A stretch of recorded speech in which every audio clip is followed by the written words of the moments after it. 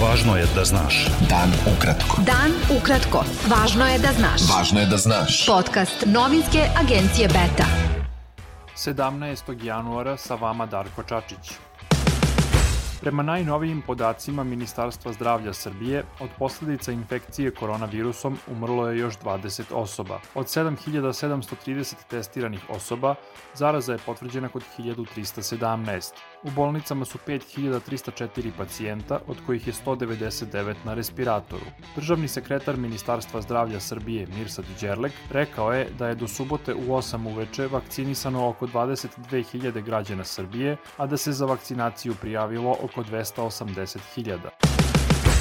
Ministarstvo unutrašnjih poslova Srbije potvrdilo je da je policija uhapsila vlasnika Beogradske škole glume Miroslava Miku Aleksića, osumnjičenog za silovanja i nedozvoljene polne radnje. Sumnja se da je Aleksić od 2012. do 2020. godine u prostorijama škole seksualno napastvovao 5 učenica, od kojih su 2 bile maloletne. Mediji su sinoć javili da je Aleksić priveden nakon što ga je glumica Milena Radulović optužila da ju je više puta silovao kada je imala 17 godina. Predsednica koordinacionog tela Vlade Srbije za rodnu ravnopravnost Zorana Mihajlović izjavila je da ohrabruje svaku ženu da prijavi nasilnika i poručila žrtvama da nisu same. Ministarka kulture i informisanja Srbije Maja Gojković zahvalila je žrtvama na hrabrosti i odlučnosti da progovore o teškom iskustvu. Podpredsednica Narodne stranke Sanda Rašković-Ivić izjavila je da su pažljivo planirana i sistematski sprovođena silovanja polaznica glumačke škole Miroslava Aleksića, plod njegove bahatosti i karakterne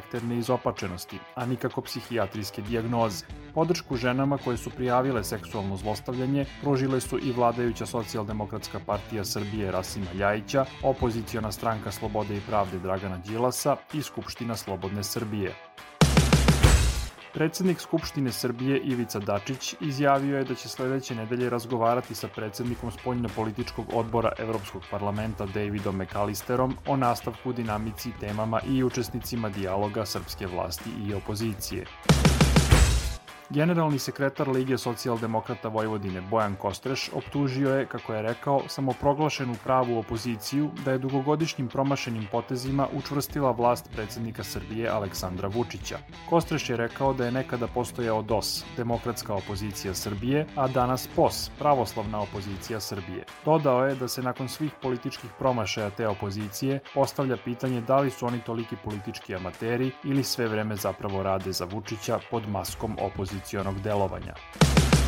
Ministarka rudarstva i energetike Srbije Zorana Mihajlović izjavila je da struja neće uskoro poskupeti i da pre toga mora više da se uradi na reformi elektroprivrede Srbije. Neće biti uskoro nikakvog povećanja cene električne energije, to nije plan. Plan je da se uradi mnogo više na reformisanju EPS-a.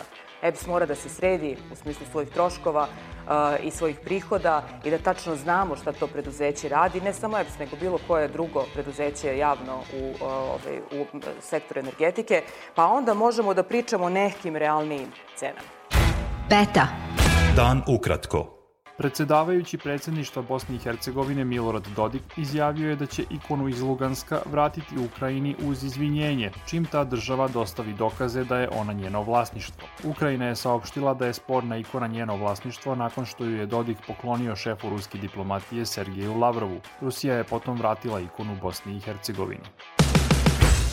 Najveći protivnik Kremlja, Aleksej Navalnji, odleteo je iz Nemačke za Rusiju, gde mu preti hapšenje. On večeras treba da sleti na moskovski aerodrom Vnukovo, gde je danas uhapšeno nekoliko njegovih saradnika koji su došli da ga dočekaju. Navalnji je u Nemačkoj lečen od trovanja za koje on optužuje Kremlj. Ruske vlasti su krajem decembra dale Navalnjom 24 sata da se javi službi za zatvorske kazne u skladu s uslovnom kaznom zatvora koja mu je izrečena 2015. godine. Pošto se Navalnji nije javio u predviđenom roku, vlasti su u četvrtak izdale nalog za hapšenje. Ujedinjene nacije su saopštile da je dogovoren mehanizam za formiranje prelazne vlade u Libiji, što je bio glavni spor zaraćenih strana. Najmanje 2 osobe su poginule kada je teretni brod potonuo danas u Crnom moru kod Turske. Najmanje 6 od 12 članova posade je spaseno. Brod je plovio pod zastavom države Palau, a ne Rusije kako je prvobitno objavljeno. Brod je plovio iz Gruzije ka Bugarskoj, ali je zbog lošeg vremena pokušao da dođe do turske luke Bartin.